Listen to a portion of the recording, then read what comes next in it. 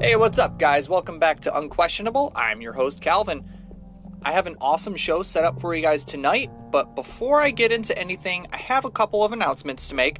Nothing major, just a little bit of an update on everything, and this will probably happen every episode. We're going to see what happens. Still feeling it out.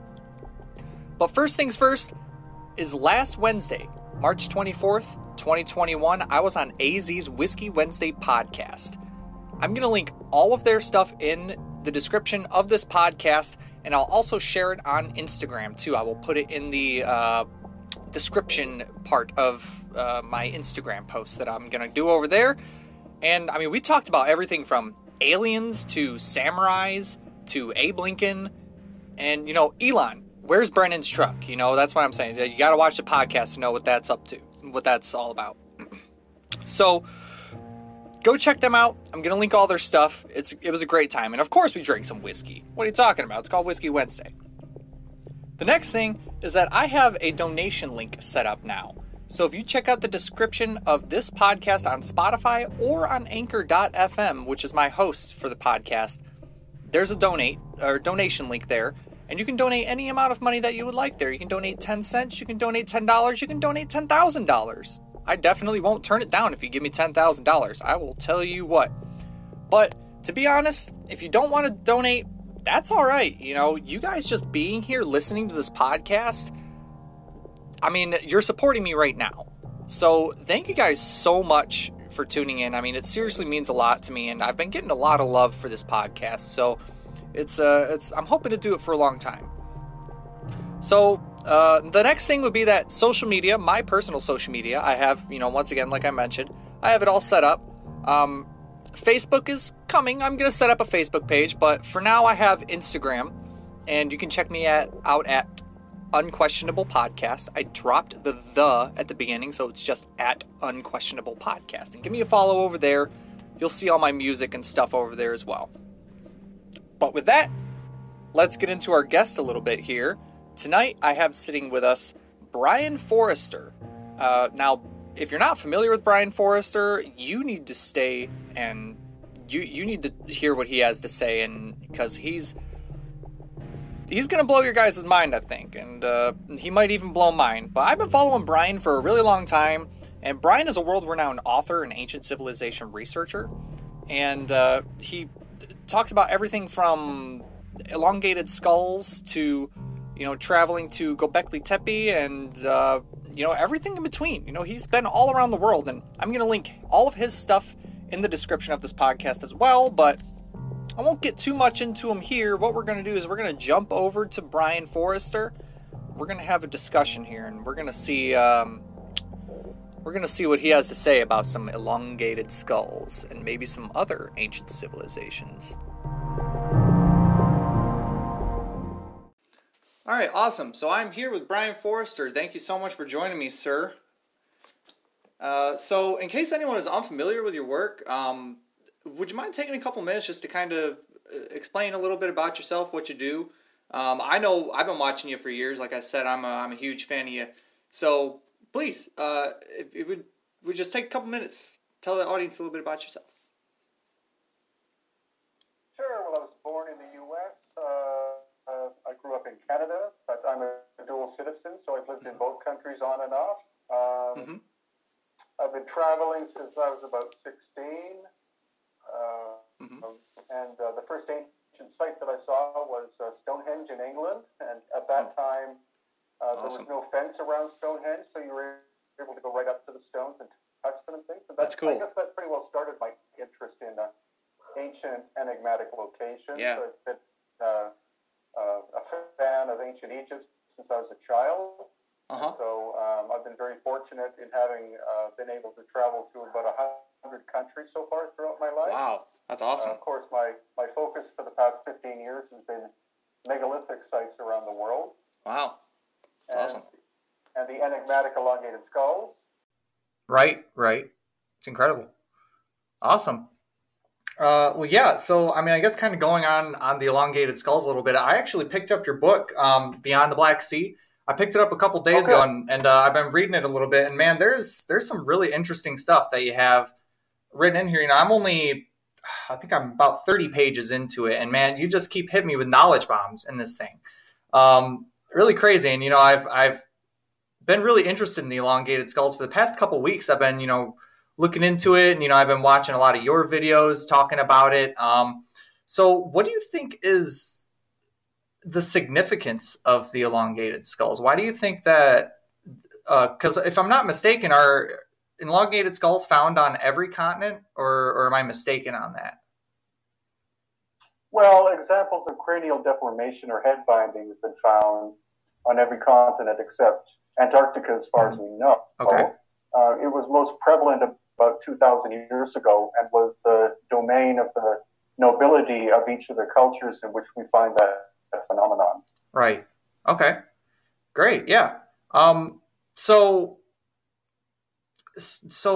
were they like on different, do they have different purposes on different, like for doing the skull binding? Do you think, is it for like religious purposes, or is it for, is it like a cultural thing that they do? Or is it kind of differ depending on where you're at? Well, in general, it was the nobility, like the chiefly class and the spiritual or religious class.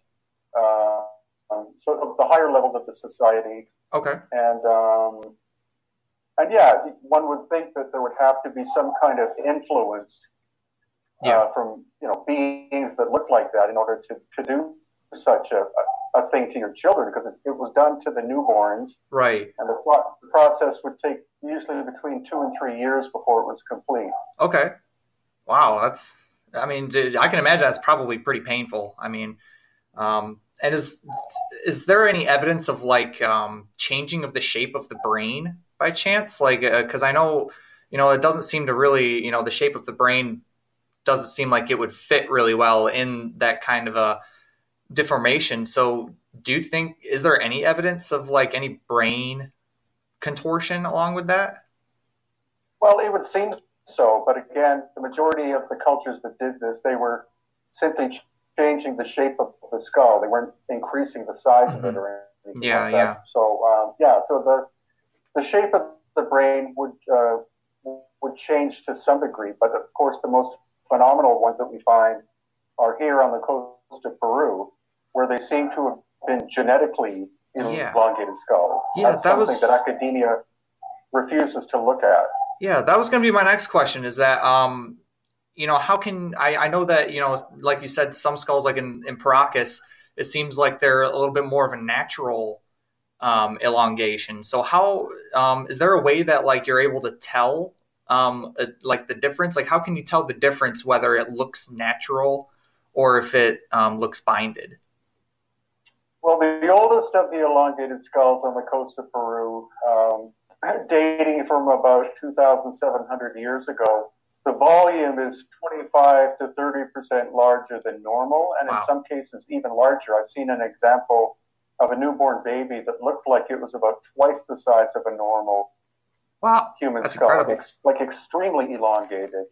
And there are other characteristics too, like the foramen magnum, which is where your spinal column enters the bottom of your skull.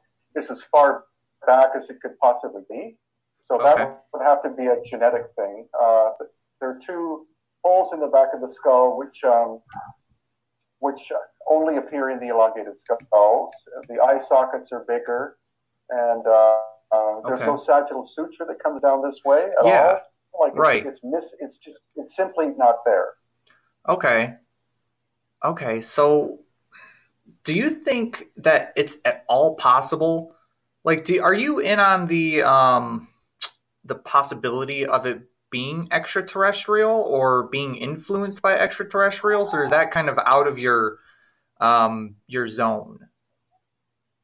No, I think it is a possibility because they suddenly appear less than 3,000 years ago, then they disappeared 2,000 years ago. That's not enough time for something genetic to have happened. That would take tens, if not hundreds of thousands of years. So you do have to entertain the possibility that they could have been the result of extraterrestrial intervention, or that they were descended from that, or what we do know is that they were they were not Homo sapiens sapiens. They were a subspecies of Homo sapiens. Yeah. Okay. Which, again, academics don't want to look at. Right. Yeah, it seems like, it seems like every time someone tries to challenge the narrative, because like I've been watching you and I've been watching Jimmy from Bright Insight a lot, and I've been following Uncharted X, all these different channels, and it seems like the common narrative it doesn't like to be challenged. So what is something you think that like a normal person, like little old me, over in Michigan, what do you think that I could do to possibly, if anything, to help get that research out there and done? Is there anything that I could do, you think? Well, the best thing to do is to visit the locations. Mm-hmm. Like Jimmy and Ben were in Egypt in December. Yep. Jimmy's made a lot of videos about Egypt, but he'd never been there, so his eyes were on stocks when he actually got to physically visit this stuff. Right. And he was completely blown away. That's you can see lots in pictures and videos, but being on location is where it really hits home that obviously there's a big difference between what the dynastic people could do and what they inherited. Yeah, that's incredible. That's one of my life goals is to go to Egypt. I've never, I've only been on a plane one time, and it was to fly to Arizona, and it was literally like a year ago. So I'm hoping, to get over to Egypt. That's my life goal, is to see, the pyramids in person and, actually look at it for myself, because these videos just don't do it justice. What I see online, it's beautiful. And I can only imagine, what, you and Jimmy see, when you guys are standing in front of the pyramids, and that's incredible. I'm so jealous. But another thing that's kind of caught my eye too is it's this little, I'm not sure how you say it. It's the Suchuti fetus. It's like the little fetus that has an elongation of a skull. I just kind of learned about it a couple days ago. And it kind of reminds me of, I'm not sure you followed the finding of the Atacama humanoid. That kind of like, and I'm not sure, I haven't done a whole lot of research on that, so I'm not sure if it's come out as a hoax or anything like that, but it kind of reminds me and looks somewhat similar to that. Do you have any thoughts on the fetus? Like what maybe the age of it was? Well, the interesting thing was that was, unfortunately, that was before photography. It was in the 19th century that Tachuti was able to see this little mummified fetus, right? Supposedly between 7 and 9 months old, that was found inside of a female. Okay. It had a complete set of teeth, which is very odd. So it was actually found inside the female? Yeah. Wow. I didn't know that. That's incredible. And full set of teeth. Again, the foramen magnum is way at the back. And I don't know where it is now, unfortunately. I've asked a number of archaeologists in Peru, where is it? They have no idea. But, that's one of a few examples of where you see a fetus which has an enormously elongated skull. Yeah. And that blows the whole theory about cranial deformation. Right. That makes you look at it. And I mean, that's obviously genetic of some sort. I mean, it's, did you say anything about the eye sockets? Were the eye sockets like larger, or what are commonly found in some of the elongated skulls too? Yeah. Wow. That's crazy. I mean, I don't know, so if you're researching that, and what has, the common consensus had to say about that? I mean, has there been any feedback on that? I mean, is anyone taking it to heart, or does everyone just think it's some sort of weird hoax? Well, it depends who you talk to. The academics, all the academics I know of, they say 100% of the elongated skulls was the result of head binding. Yeah. But I've already described a few examples which couldn't be, especially ones that are found as a fetus. So they simply ignore my research, and to some degree recently they've been trying to some degree, cover up the DNA testing results that we found because it doesn't fit with their narrative. Okay. Yeah. So, I mean, there has been DNA testing on this, right? Yeah. Yeah. Okay. Yeah, we've done 20 skulls so far. Wow. And what were the results of that? Like, what exactly were you testing for in the DNA? I do remember something about coloration of hair being a little different, if I'm not mistaken.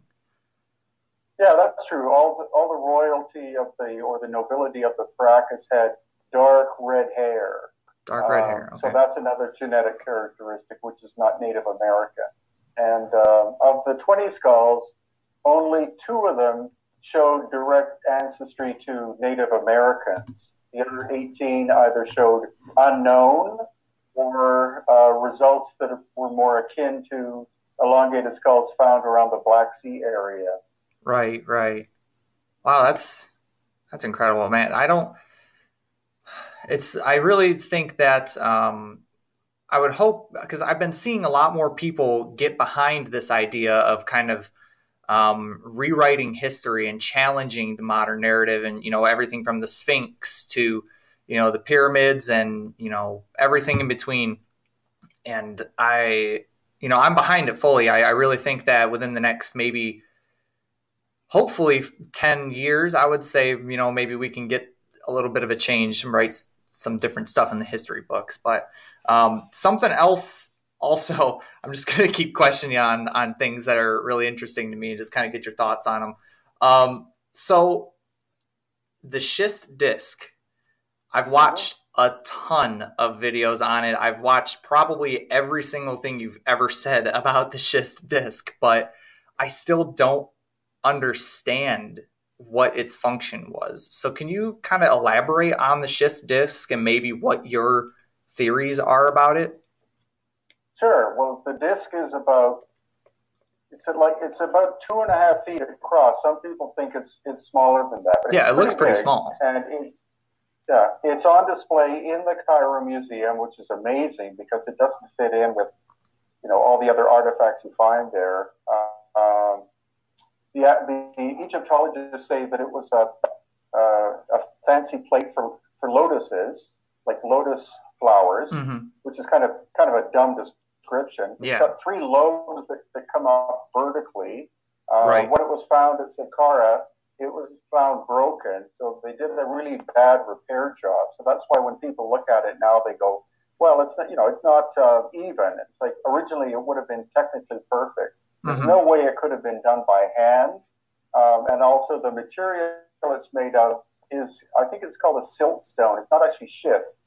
So it's a type of clay that's been very fine grained clay that's been metamorphosed. So it would have been incredibly dense in terms of its composition and probably highly resonant. That's what our geologist says. So it has a central spoke that looks like it was, fit on top of something and would rotate, maybe at high speed. And that's basically what we know about it right now. The amazing thing is that it's on display, because stuff like that, in general, they're probably hiding a lot of artifacts that looks, something like that in the basement of the museum. Yeah. That hopefully, when the big museum opens up on the Giza Plateau this year, they'll unearth a bunch of stuff that doesn't fit the narrative and will be put on display. Wow, man, I'm really excited to see that. So,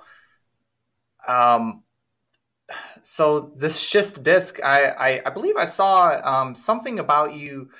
I believe it was you. It could have been someone else. Tested spinning the disc, and there was some sort of weird resonance that happens with sound when it's spinning. Do you know anything about the testing that was done with that? Well, yeah, it's been 3D printed a bunch of times. But unfortunately, 3D printing gives you something made out of resin or plastic. And so it's not going to have the same characteristic. But supposedly, they have, they've made these and they've rotated them at high speed, and it seems to hit a specific resonance of some kind. So the idea that it was involved in, maybe levitation or something is a possibility. it's a very much an out of place artifact. Yeah. So where was I might have missed it. Where was the schist disc found? It was found under the step pyramid at Saqqara, Oh, okay. along with 30,000 to 40,000 stone bowls and plates made of very dense material like granite. Yeah, and, I've seen those. They've got like 50 of them on display, and they're listed as being archaic. Yeah, which means pre-dynastic. right. Yeah, but So I mean, you look at another them. mislabeling. Yeah, I mean, you look at them, and I mean, these granite, the granite pottery is just, it's impeccable. I mean, compared to the newer stuff that is sitting right next to it, it's just, how do you think that they could have done that? I mean, I don't think we even really have much technology today to be able to do something like that, do we? Well, no, to be truthful. The amazing thing is that a number of these objects have protrusions on either end. Yeah. So the logical idea would be that these would be made on a lathe. But the problem with that is you would knock those 2 points off every time it spun around. Mm-hmm. So, and the drill holes that go through them are perfect. So it's obviously they were done with a very advanced technology beyond what we have now. And again, listed as being pre-dynastic, mm-hmm. which means that they were made before the time of the potter's wheel. That's one thing that Mark Lehner, who's an Egyptologist, said to people like Robert Schoch, when Robert Schoch claimed that there had to have been an ancient advanced civilization, is Mark Lehner said, "Well, show me a piece of pottery from this civilization." There you go. 30,000 to 40,000 of these stone objects. Yeah. Wow. Yes. I mean, what do you say when you say, "Show me the pottery," and, he shows you the pottery and then you say, "I don't believe it." It's, what else do you want me to do? I showed you the evidence, but that's just crazy because those pots are just, it's incredible. And I mean, kind of going off the precision of like the holes in them, like the H blocks, the giant H blocks at, I think it's, Teotihuacan. Am I right on that? Pumapunku. That's where it is. Yeah, the drill holes and the exact cuts on these. I mean, what kind of technology did they even have back then to be able? Do you think it's even remotely possible that they were able to do this with chisels and rocks? No, it's impossible. Even engineers who I've taken to that location, they look at them and they say, I have no idea how we could replicate these today. There are no tool marks, no sanding marks. Yeah. And supposedly the Tiwanaku culture 1,000 to 2,000 years ago, who were maybe Bronze Age level, were responsible for them. It's again, they make these statements which are completely preposterous. Mm-hmm. So it's obvious that the Tiwanaku people found this location and simply adopted it for their own purpose. Okay. Yeah. So, I mean, who do you think could have, been there before? Could it have been maybe? Has there been like elongated skulls found near Pumapunku? Yeah. Yeah. So, I wonder if it's possible that, maybe that culture that had the elongation of the skulls maybe had something to do with this ancient technology. Do you, does the dating with Pumapunku match up with any dating of the skulls? Like, does it fall around any of the same time periods? Well, unfortunately, none of the skulls have been carbon-14 tested, so we don't know how old they are.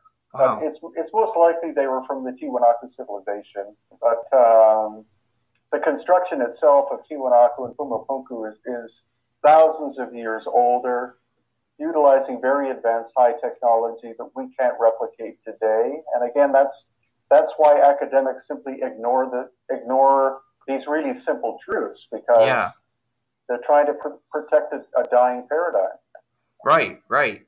I mean, because it's the precision that's, in these buildings is not even just there. It's like you look at like the giant obelisk that's in Egypt is also something I've been looking at. How they have, I believe they have like a test rock where like tourists can come up and kind of practice with the pounding of this rock on this stone to test how like this giant obelisk was made. But it just looks absurd. I mean, I've seen documentaries on it, and do you think that that's really how this giant obelisk in Egypt was made?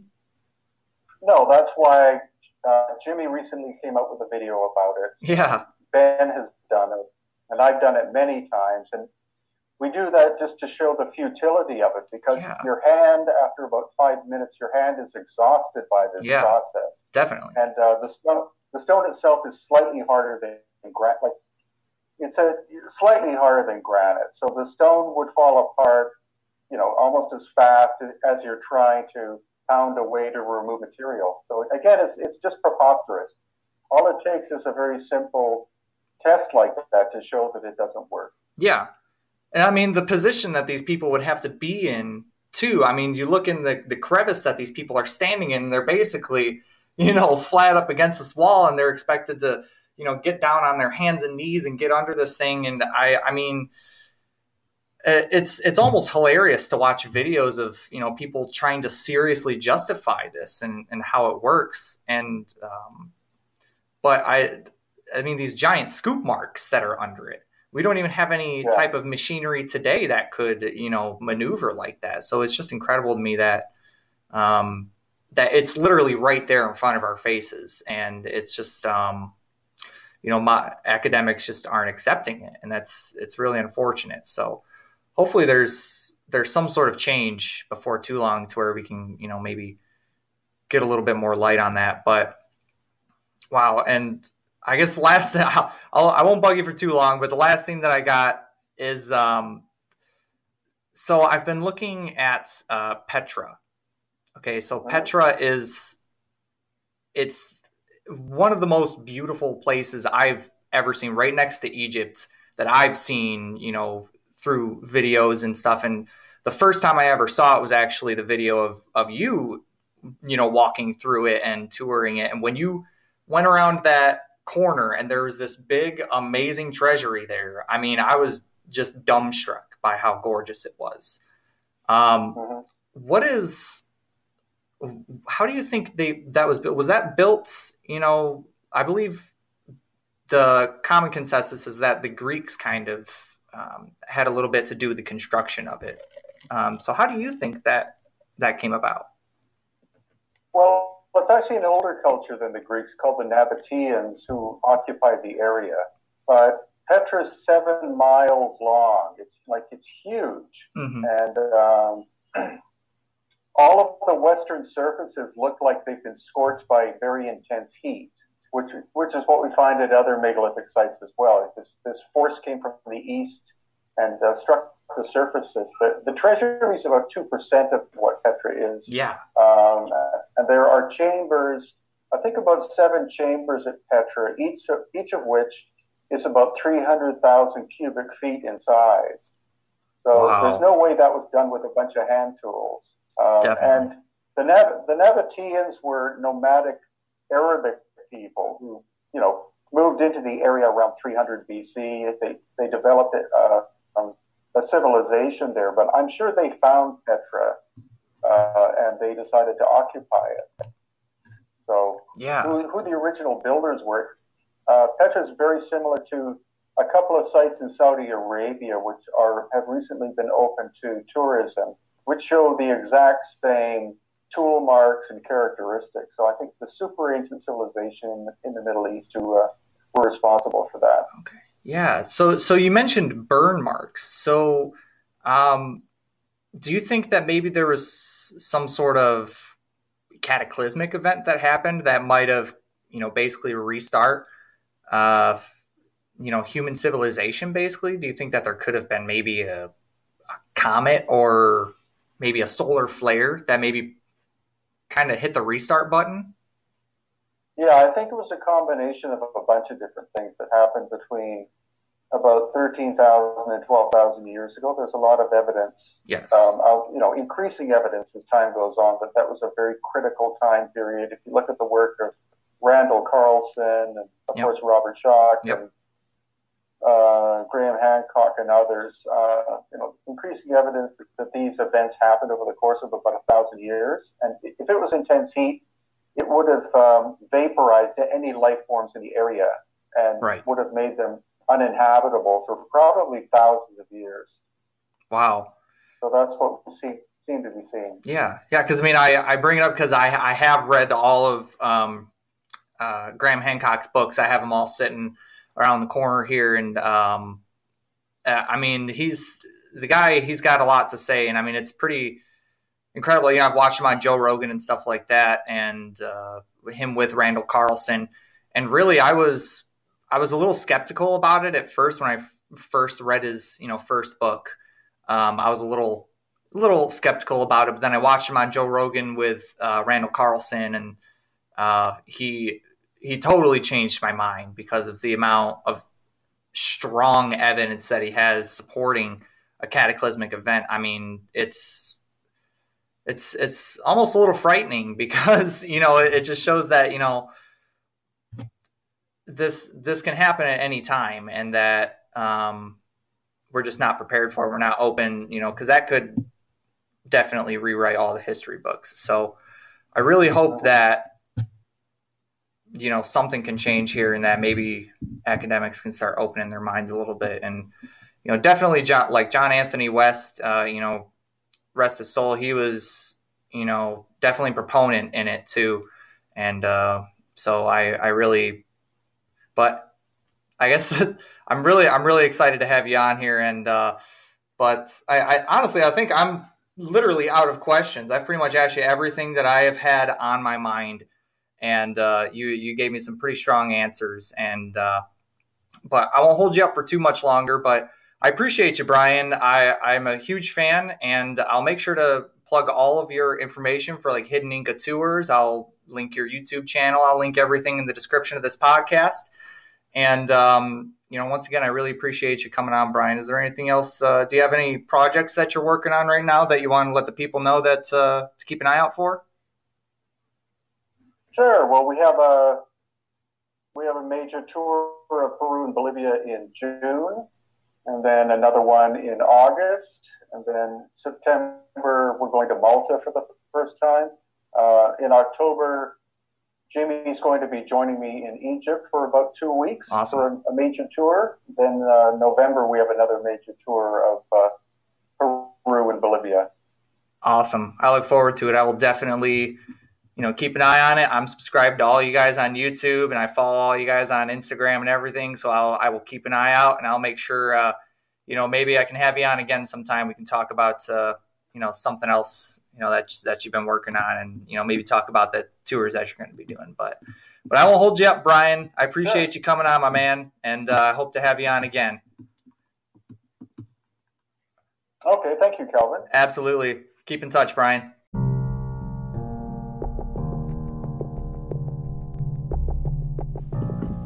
All right, guys. Well, that was it. That was Brien Foerster. I really appreciate you guys tuning in today. I had such an awesome time with Brien. He's such a nice guy, and he's so knowledgeable, and had a really great time, and I really hope to get him on again someday. But for now, I'm going to link all of Brien's stuff in the description of this podcast, and I'll also make sure to link all of AZ Whiskey Wednesday's stuff so that you can check them out too. Check them out on Facebook. You can check Brien out on YouTube, and I'll make sure to link his YouTube in there as well. But for now, thank you guys. I really appreciate you guys listening. I had an awesome time. And remember, question everything.